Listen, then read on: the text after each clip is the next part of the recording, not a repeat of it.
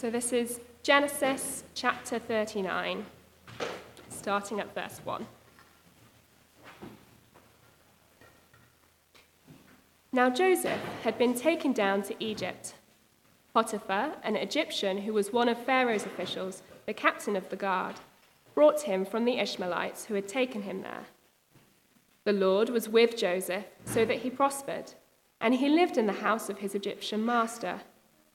When his master saw that the Lord was with him and that the Lord gave him success in everything he did, Joseph found favor in his eyes and became his attendant.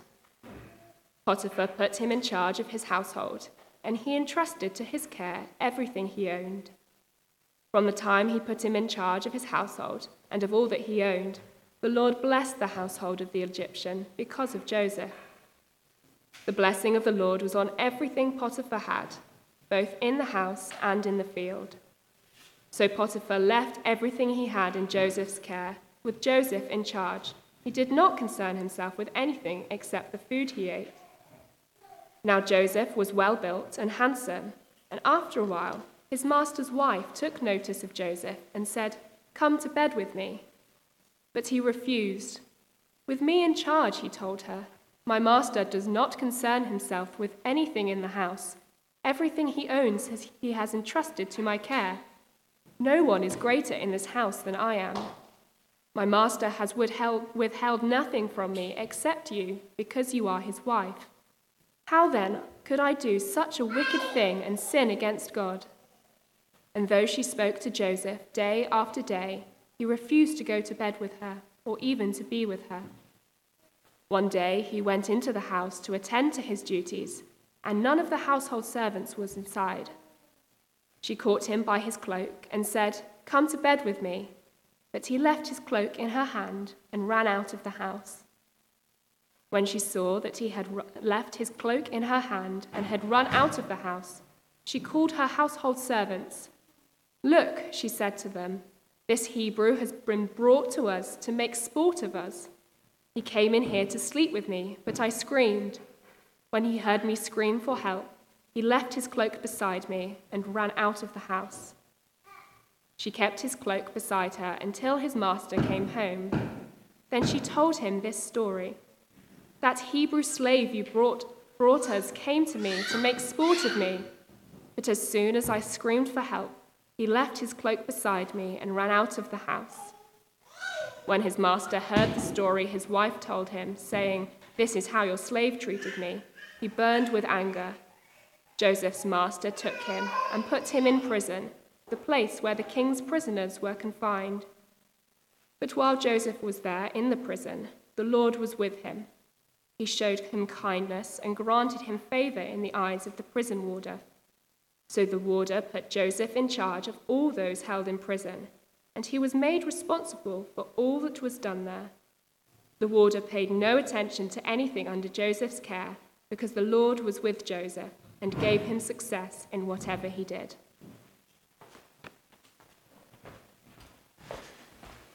It's great. Thank you, Shona, so much for reading. Let's keep that open in front of you and we'll think through what the Lord is saying to us. Let me pray. Heavenly Father, we are so grateful to you again that you have given us your word. You've given us insight into your will and your desire for us. And we pray that your Spirit would be mightily at work in our hearts, taking the words I say, that we might hear the words of you this morning. In Jesus' name, amen. Ages ago on the BBC, Jeremy Paxman presented a couple of programs called Empire. And it was a look back at the British Empire and how people throughout the empire had lived and the kind of things that they got up to. And one of the odd things the British loved to do in far-flung parts of the world was to have a bit of Britain there. And that usually meant setting up a kind of a social club in the heart of the community. And the Brits would seem to spend most of their time in this social club. Whether it was in Singapore or Burma or India, they would go to this club and they would eat British food, sausage and mash, Melton Mowbray pork pies, tinned apricots. On the walls were pictures of Queen Victoria, and then in the afternoon they'd play cricket or croquet. Guess they were wanting to kind of protect their Britishness. And to be fair, actually, Brits are still the same today when we go on holiday. I don't know about you, but take your favorite cereal with you. You kind of keep your customs. You take all your favorite food. You want to just be a bit, we're not very trusting of other kind of food and those kind of things. We still like a little bit of that isolation. But when you go far from home, there is that kind of conundrum, isn't there? Do you isolate or do you assimilate? Joseph finds himself far from home. He has been taken as a slave to Egypt. We, as Christians, are far from home.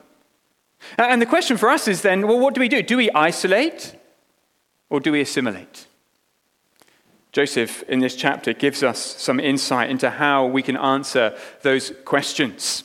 First of all, the Lord is with us when we are far from home. The Lord is with us when we are far from home.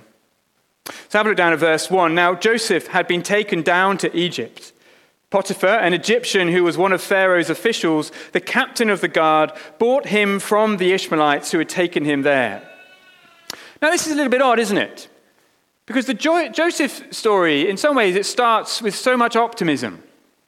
He's loved by his father.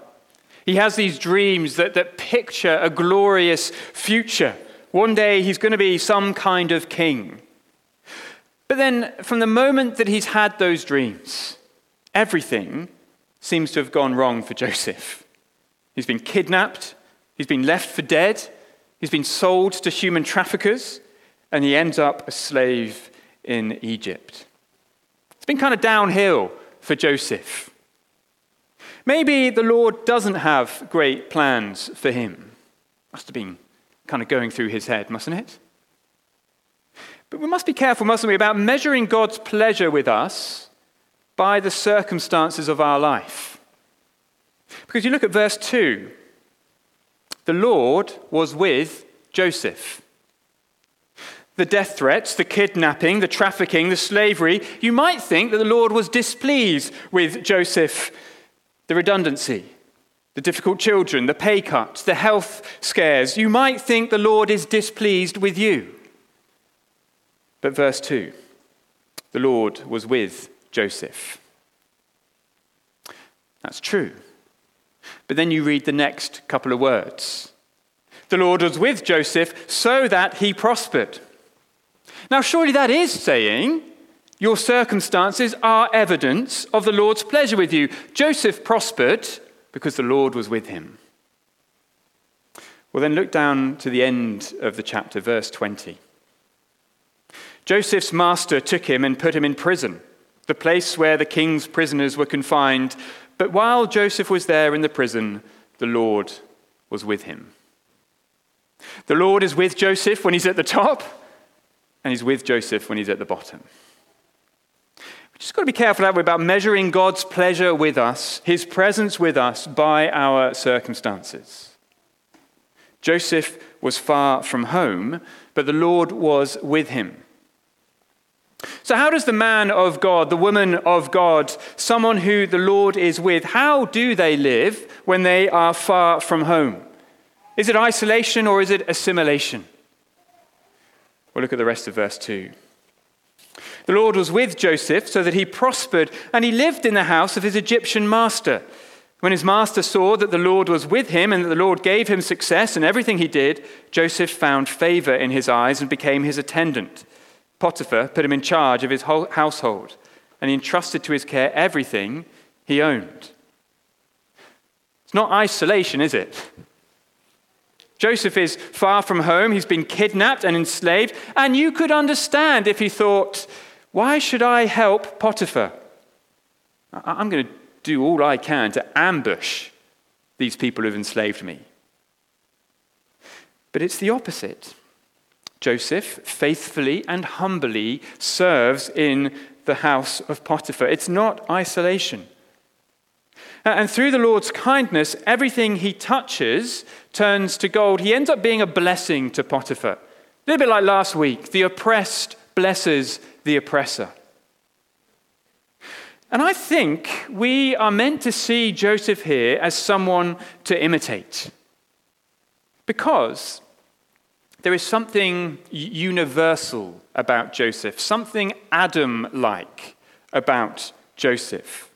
You see, like Adam in many ways, right at the beginning of the Bible, it is held up as what it means to be human. Adam and Eve, right there at the beginning. So Joseph is pictured as something of what it means to be human. Let me show you. Back in Genesis 1, the Lord creates mankind in his image. He creates them male and female. And in Genesis 1, 26 to 28, there are three things that overlap with this Joseph story. The Lord commands mankind to rule, to have dominion. And he commands Adam and Eve to have dominion over all things. And he brings blessing. And you get all of those here with Joseph. Joseph is given rule and dominion. 3 times we're told that Potiphar put him in charge of his household. Here's your dominion, Joseph. And Joseph is given rule and mastery over everything. Verse 4, Potiphar entrusted to his care everything he owned. Verse 5, Joseph oversaw all that Potiphar owned. Verse 6, Potiphar left everything he had in Joseph's care. There's dominion, there's rule over all things, and then there's blessing. The Lord blessed the household of the Egyptian because of Joseph. You see, if Adam and Eve show us God's original plan for humanity, then Joseph shows us what it looks like to be human in a fallen world. He is Adam-like, but now in a fallen world. When you're no longer in the Garden of Eden, when you're far from home, when you've been kidnapped and enslaved. What does it mean to be human then? Joseph shows us. It means being a humble and faithful servant. How do you live faithfully when you're far from home? Wherever the Lord has put you, whatever responsibility or domain he has given you, dominion he has given you, take responsibility for it and humbly serve. See, when we read Genesis 1 about God calling humanity to have dominion and rule over all things, it sounds glamorous, doesn't it? Sounds like kingdoms and important positions and respect and recognition and a career and whatever. But for Joseph, it meant faithfully serving as a slave. When you're living far from home, often you will find that you have a role, a responsibility, a calling, a dominion that you wouldn't have chosen. To parent children who are difficult to parent. To work in a job that you have no real desire for. To be in a marriage that feels far short of what you dreamed it would be. To work for a boss who is a tyrant or clueless or an interfering micromanager. To be tied down caring for elderly parents. Now, if you can change your job, well, great. If you can change your circumstances, great, but very often we can't. We find ourselves stuck in these positions. And inside, there's a bit of us that's saying, this isn't fair. I didn't choose this. This is not the life I dreamed I would have. And I imagine Joseph might have thought the same things. You see, it's not as if Joseph chose the responsibility and the life that he ended up with. I don't imagine he sat down with his careers advisor when he was 14 and said, you know what I want to be when I'm older? I want to be human trafficked and become a slave in Egypt. But Joseph humbly and faithfully serves. He rules over the dominion that the Lord has given him. And the New Testament calls us to do the same. Colossians 3:22 will be on the screen. Paul writes, slaves, obey your earthly masters in everything, and do it not only when their eye is on you and to curry their favor, but with sincerity of heart. How do you do that? Obey your masters in everything. How do you do it? How do you serve wherever the Lord has put you? Even if your boss is a tyrant, or you dislike the calling that you have. Well, Paul goes on. Whatever you do, work at it with all your heart as working for the Lord, not for human masters, since you know that you will receive an inheritance from the Lord as a reward. Whatever you do, whatever responsibility, whatever dominion the Lord has given you, be faithful and humble, because ultimately you aren't serving Potiphar or your boss or your children or your husband or your wife. You're serving Jesus. And he is delighted in us when we humbly and faithfully and quietly serve in the domain that we have been given. In C.S. Lewis's book, The Great Divorce, the narrator is being given this kind of tour of heaven. And at one point, he witnesses an incredible procession. He writes, "First came bright spirits who danced and scattered flowers. Then on the left and right, at each side of the forest avenue, came youthful shapes, boys upon one hand and girls upon the other. Between them went musicians. And after these, a lady in whose honor all this was being done." And the narrator wonders aloud who this lady could be. Is she someone divine? Such is the honor that is being bestowed upon her. And his guide replies, "No, not at all. It's someone you'll never have heard of. Her name on earth was Sarah Smith, and she lived at Golders Green." You read the story, Sarah Smith is a nobody on earth, but she was faithful in all that the Lord gave her to do. She showed kindness, she worked hard, and heaven was delighted in her. She was honored in glory. How do you live far from home? It's not isolation. You humbly serve where the Lord has put you. Some of you will spend the next few years caring for your children, giving up a career to change nappies. And let's be honest, babies sometimes are far harder masters than Potiphar probably was. They demand to be fed and changed and cleaned up day after day, the same thing, none of it glamorous, none of it particularly valued by the world. But the Lord Jesus delights to see you serve him in this way. Some of you will spend many hours caring for a dying or sick friend or parent, sitting with them, gently mopping their lips when they go dry, talking with them even when they can't talk back, feeding them, and putting a straw to their mouth so they can drink. Glamorous? No. Valued by the world? Not really. But it is evidence that the Lord is with you, and it is pleasing in the Lord's eyes. You can think about whatever your situation is and work through the same kind of things. Maybe not glamorous, maybe not valued by the world, but wherever the Lord has put us to faithfully and humbly serve, it is pleasing in his eyes. How do you live far from home? You humbly serve where the Lord has put you. So the Lord is with us far from home. He gives us responsibility. Secondly, though, the devil is against us when we are far from home. Now, look, sadly, the success, the peace, the joy, it doesn't last for Joseph.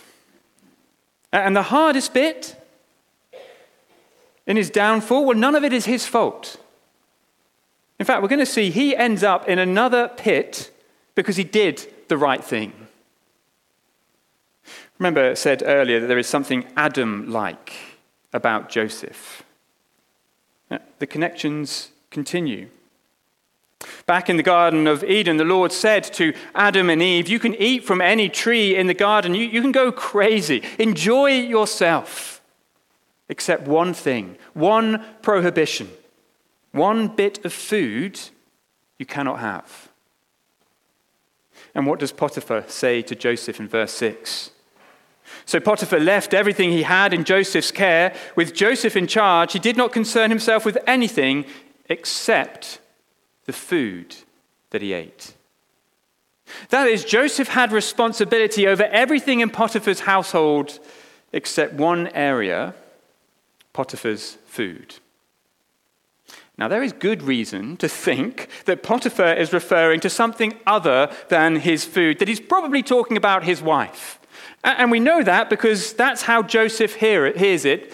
Listen to what he says in verse 9, talking to Potiphar's wife. "My master has withheld nothing from me except you, because you are his wife."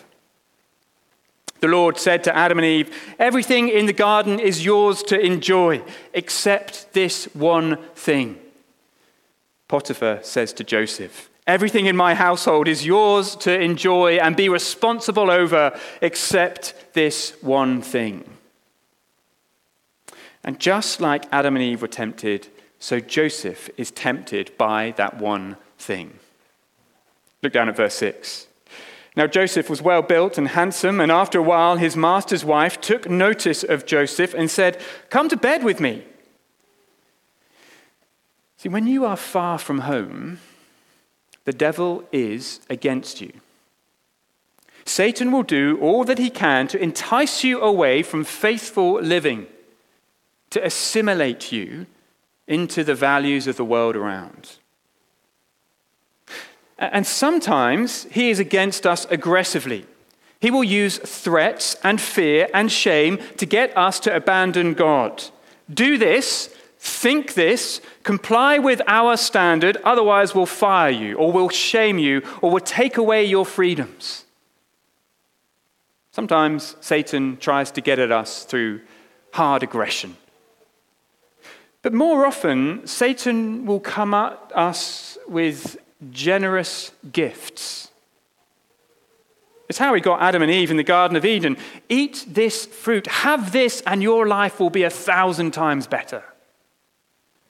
And it's how he tries to get Joseph in Potiphar's house. "Joseph, you are a slave.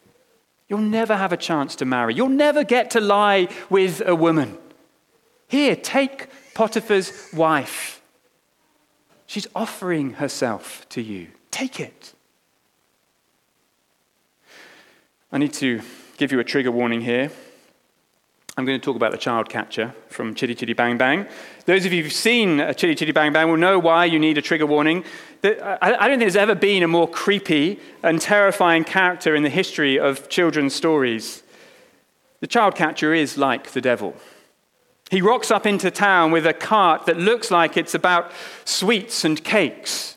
And he says to the children, come in, have some sweets, have some cakes, fill yourselves with joy and happiness. And as soon as the two children walk in, slam, the sides come crashing down and they are trapped.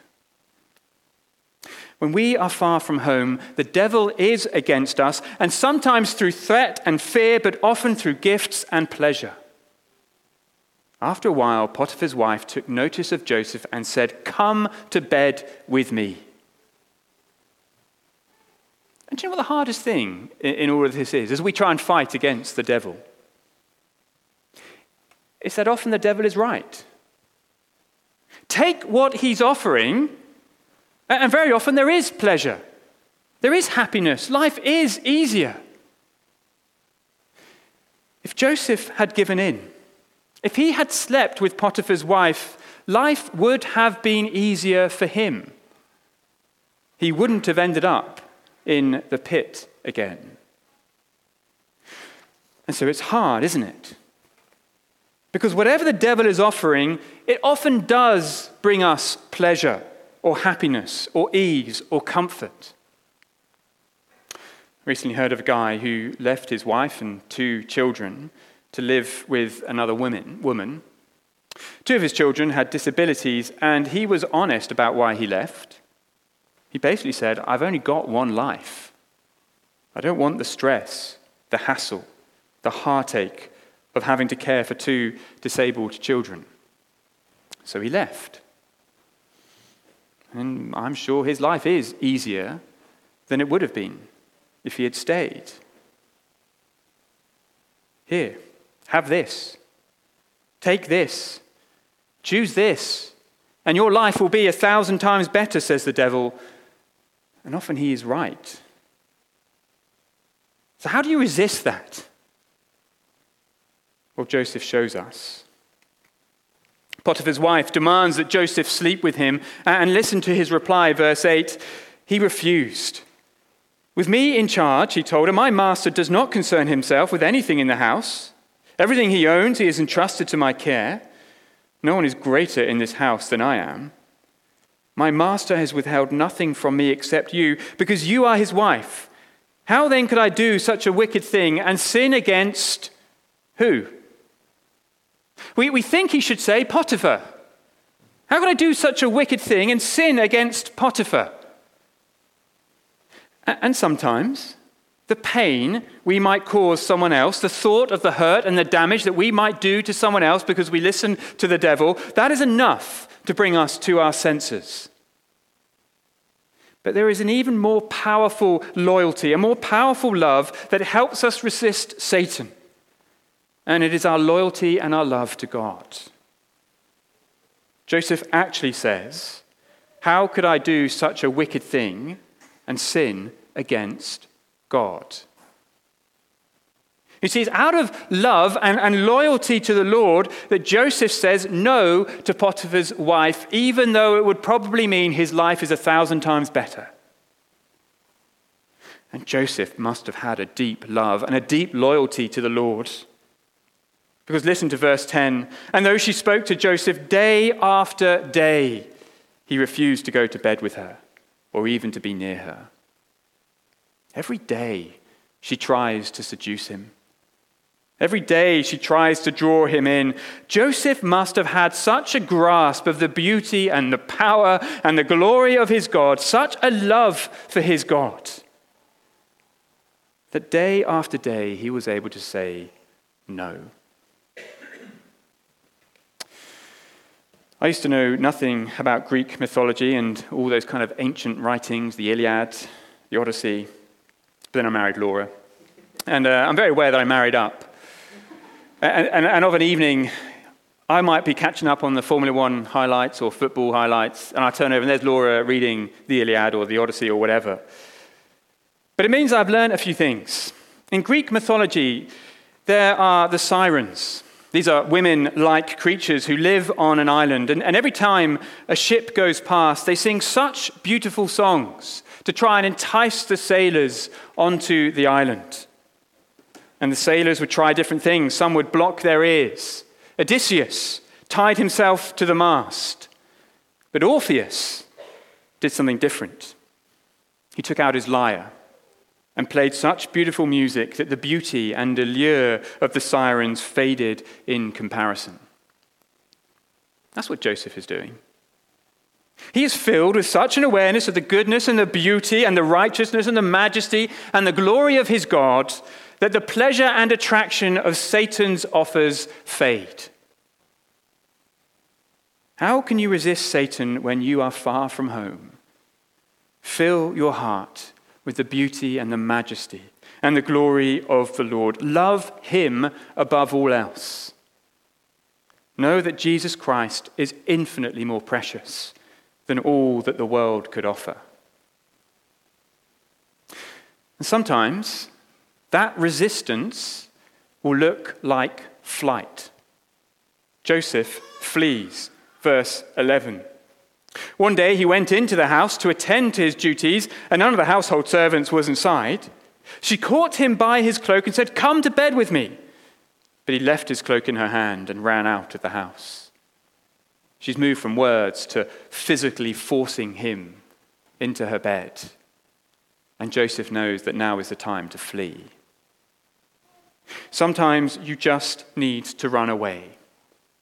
Like Jesus says in the Gospels, if your right hand causes you to sin, cut it off. If your phone is causing you to sin, if it is stopping you being the husband or the wife or the parent or the friend that you should be, if it is enticing you into dark places, throw it away. If at work we are being drawn to someone else's husband or wife, move jobs, move departments.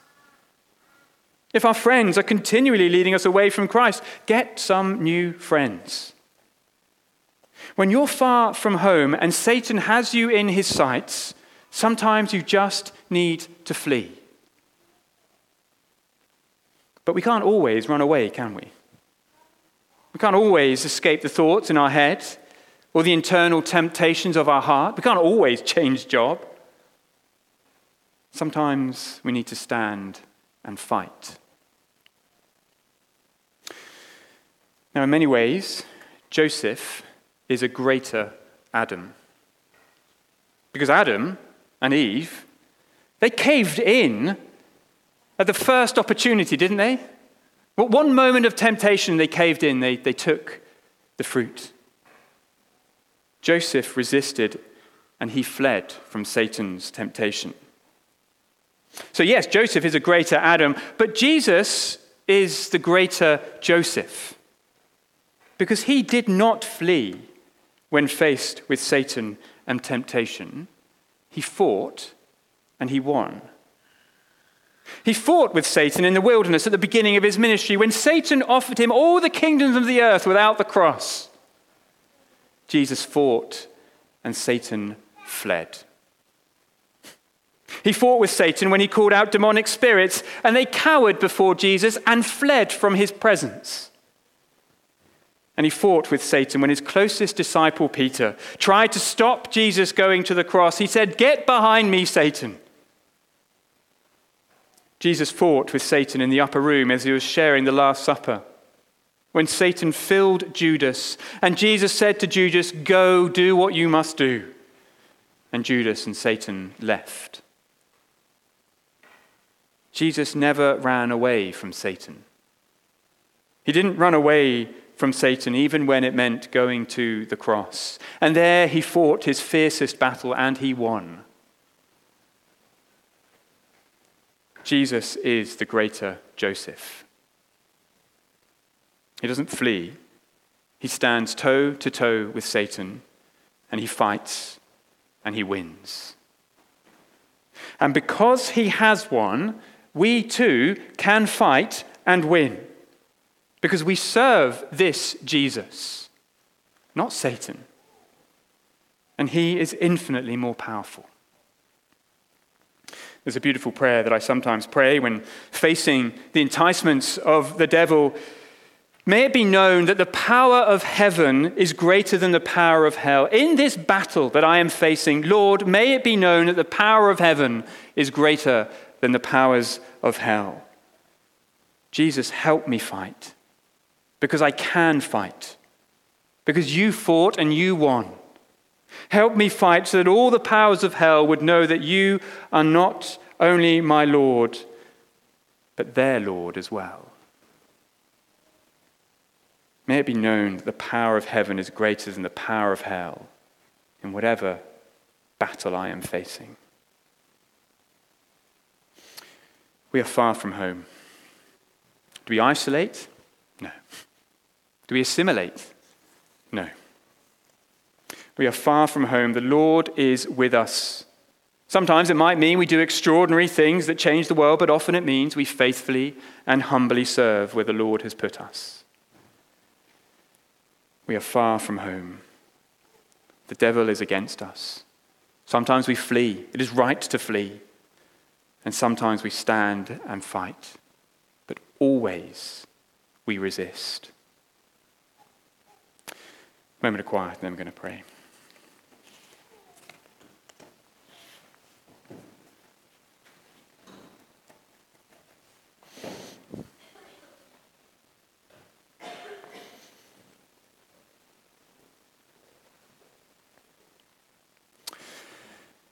Heavenly Father, we pray that prayer right now in our battles, in our temptations, in our fights with the devil.